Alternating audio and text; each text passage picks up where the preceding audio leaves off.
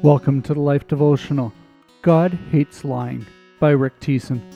There are 6 things the Lord hates, 7 that are detestable to him: a lying tongue, a false witness, who pours out lies. Proverbs 6:16-19. This passage from the book of Proverbs, often referred to as the biblical 7 deadly sins, makes it pretty clear that God hates lying. In fact, since 2 of the 7 deadly sins refer to not telling the truth, one could surmise that lying is particularly abhorrent to God.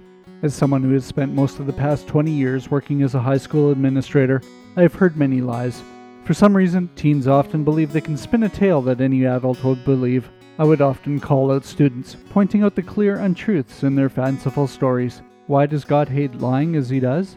One obvious answer would be that since he knows all things, you cannot fool him or convince him of something that is untrue.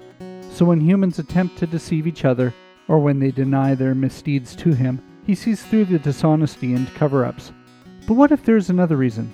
What if he finds lying offensive because it is based on the hope of avoiding the consequences of some poor choice or behavior?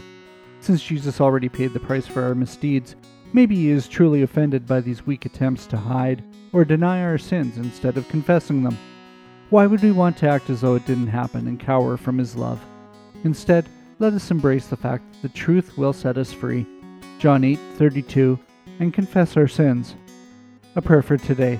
Heavenly Father, let me truly understand your grace and forgiveness by daily confessing my sins and not minimizing them or pretending that they didn't happen. Amen. Go deeper. When you're tempted to lie, ask yourself who you are deceiving.